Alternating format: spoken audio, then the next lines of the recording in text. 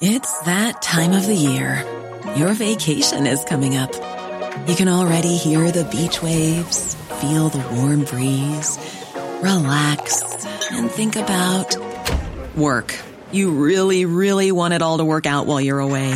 Monday.com gives you and the team that peace of mind. When all work is on one platform and everyone's in sync, things just flow. Wherever you are, tap the banner to go to Monday.com.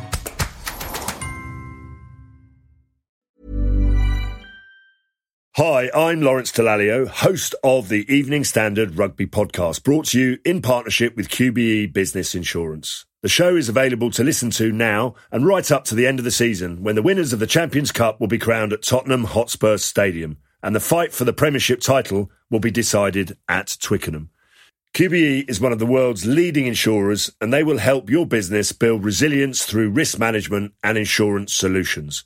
Subscribe and download now wherever you get your podcasts. Thanks for listening. ES Audio. From the Evening Standard in London, I'm Rochelle Travers, and this is The Leader.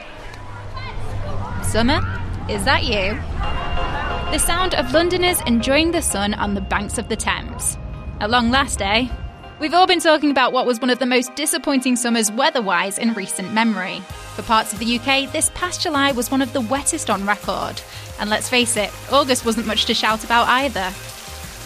Sadly, the overall lack of sunshine also meant that the London hospitality sector didn't get its usual levels of business for the time of year. We weren't sitting in beer gardens or doing the summer activities that we would do any other year in the capital. But with temperatures set to stay in the 30s until at least Sunday, can a post-summer sunshine renaissance brighten up our economy? Joining me now is the Evening Standard's Daniel Keane. Well, it's been a really disappointing summer, and the Met Office figures for July show we had the 6th wettest July on record, which I think shows you just how bad it is. Because that's obviously a month where we'd usually see the hottest temperatures. And it's especially bizarre given that last year, everyone will remember, we had a 40-degree heat wave, which was you recorded the hottest temperature in UK history. London fared a little bit better than other parts of the UK, like Lancashire or Merseyside, which had record rainfall. But while we had a bit less rain, there was very little sustained sunshine. So according to the Met Office, we had 19% fewer hours of sunshine on average. That's quite a lot. In terms of August, the weather improved slightly, but it was still very changeable. We haven't got the official analysis from the Met Office yet, which they release monthly. But generally, temperatures were fairly mild, so between 18 and 25 Celsius. And the weather was very unsettled. So we had more sunshine, slightly sort of more dry spells, but often sort of broken up by heavy showers. So yeah, August was really sort of like 3 seasons in a month, if you like, in one day, you would often get. Daniel, how has all that impacted businesses? It's impacted them a lot. Summer's a really crucial time for businesses along with the Christmas period. So this has been really difficult, particularly for businesses like pubs, which have beer gardens or restaurants with large terraces, or even street food vendors. The businesses we've been speaking to for our story today have all sort of talked about having a very quiet summer, which will set them back a lot heading into the autumn period when things quieten down a bit, when schools go back and people start to save money for Christmas. We've finally got some sunshine now in September. How will this brighten up the economy? I think it will have a really big impact. This isn't just one day of good weather we're talking about. We're looking at an extended hot spell right into the weekend.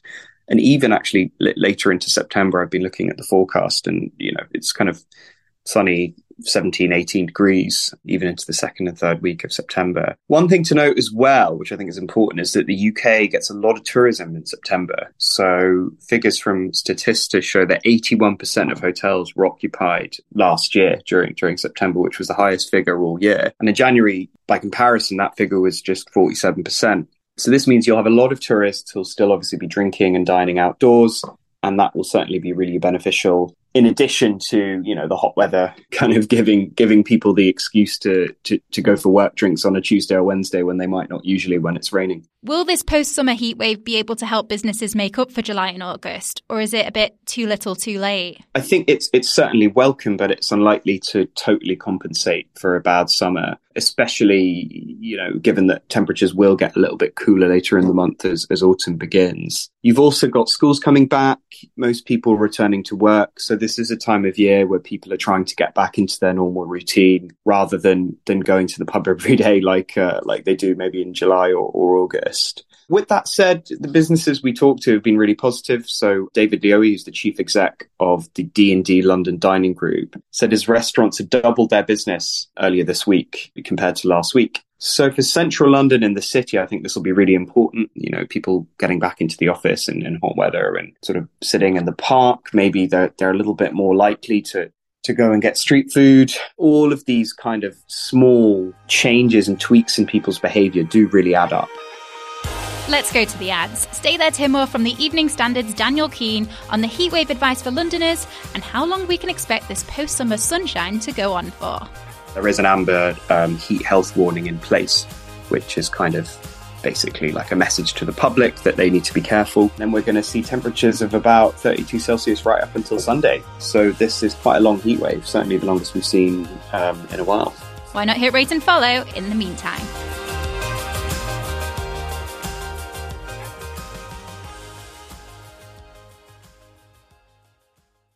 Hi, I'm Lawrence Dallaglio, host of the Evening Standard Rugby Podcast, brought to you in partnership with QBE Business Insurance. The show is available to listen to now and right up to the end of the season, when the winners of the Champions Cup will be crowned at Tottenham Hotspur Stadium, and the fight for the Premiership title will be decided at Twickenham.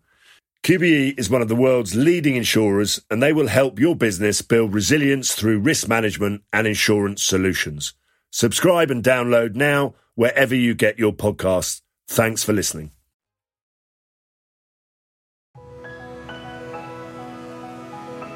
Welcome back.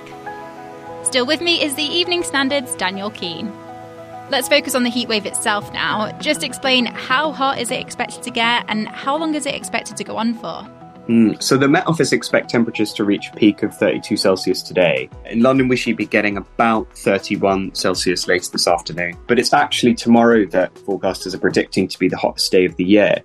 So we're looking at potentially 33 Celsius, but not in London. And then we're going to see temperatures of about 32 Celsius right up until Sunday. So this is quite a long heat wave, certainly the longest we've seen in a while. We're also going to be getting some tropical nights too, aren't we? Yes, so we're looking at the first back-to-back tropical nights this week for the first time in September. And that's obviously when temperatures go above 20 Celsius during the night. It's a very rare event. It's only happened 3 times in September in British history, so this is quite special. And I believe that the last case was on September the 8th, 2021, and prior to that it was 2016. For that, it was 1949. So, yeah, we're really looking at something quite unusual in the next few days. Why exactly are we just getting this hot weather now? So the Met Office has explained that the tropical cyclone season in the North Atlantic has pushed the jet stream to the north of the UK, and that's what's creating these warmer temperatures. And yeah, a lot of very warm air being drawn north. And, that's a real contrast to the summer when the UK was on the northern side of the jet stream with much more cooler air and unsettled weather compared with Europe, where obviously there was this huge, disastrous heat wave and a lot of wildfires and temperatures sort of in the high 30s and early 40s. Can London cope with high temperatures like these in September? Yes, I think it can. These are hot temperatures, but they're not abnormal. Certainly compared with last summer when we had temperatures pushing sort of above the 38 Celsius mark. And that's when we ran into problems with transport and you had widespread fires. That's not to say that people shouldn't take precautions in the heat, but there's no reason that our infrastructure won't be able to cope. These are 33 degrees, 32 degrees are temperatures we usually see in July without any sort of major issues. Speaking of precautions, what's the advice for Londoners over the coming days with this heat wave?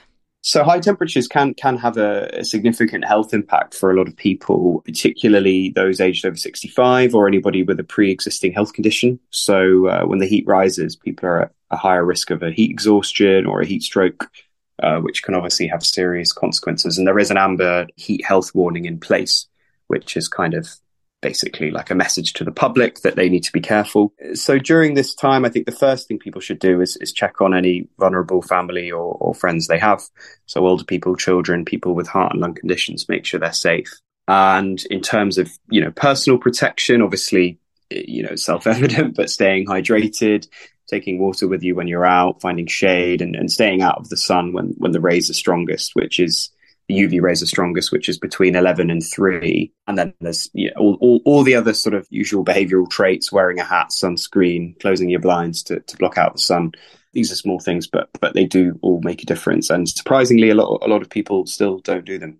Is this post-summer heatwave just another symptom of climate change? Yeah, it's very unusual for the weather to get this hot at this time of year. And there was an interesting article published by Bloomberg yesterday relating to an analysis done by a nonprofit called Climate Central.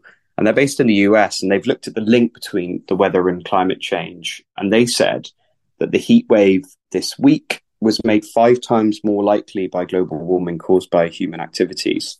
So the analysis is quite comprehensive, and it kind of lays bare how a lot of warming has created this situation that we're in. I think also worth noting that this comes after the hottest summer in Europe ever, and catastrophic consequences of extreme heat in countries like Greece, all over the Balkans, Italy, which wildfires directly led to deaths and gutted houses, disrupted people's holidays.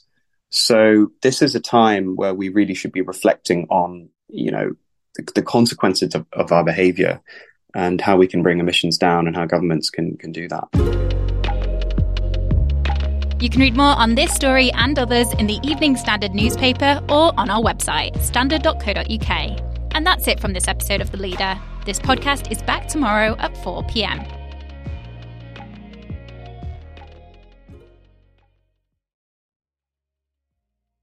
Hi, I'm Lawrence Dallaglio, host of the Evening Standard Rugby Podcast, brought to you in partnership with QBE Business Insurance. The show is available to listen to now and right up to the end of the season, when the winners of the Champions Cup will be crowned at Tottenham Hotspur Stadium, and the fight for the Premiership title will be decided at Twickenham. QBE is one of the world's leading insurers, and they will help your business build resilience through risk management and insurance solutions. Subscribe and download now wherever you get your podcasts. Thanks for listening. Hi, I'm Daniel, founder of Pretty Litter. Cats and cat owners deserve better than any old-fashioned litter. That's why I teamed up with scientists and veterinarians to create Pretty Litter. Its innovative crystal formula has superior odor control and weighs up to 80% less than clay litter. Pretty Litter even monitors health by changing colors to help detect early signs of potential illness. It's the world's smartest kitty litter. Go to prettylitter.com and use code ACAST for 20% off your first order and a free cat toy. Terms and conditions apply. See site for details.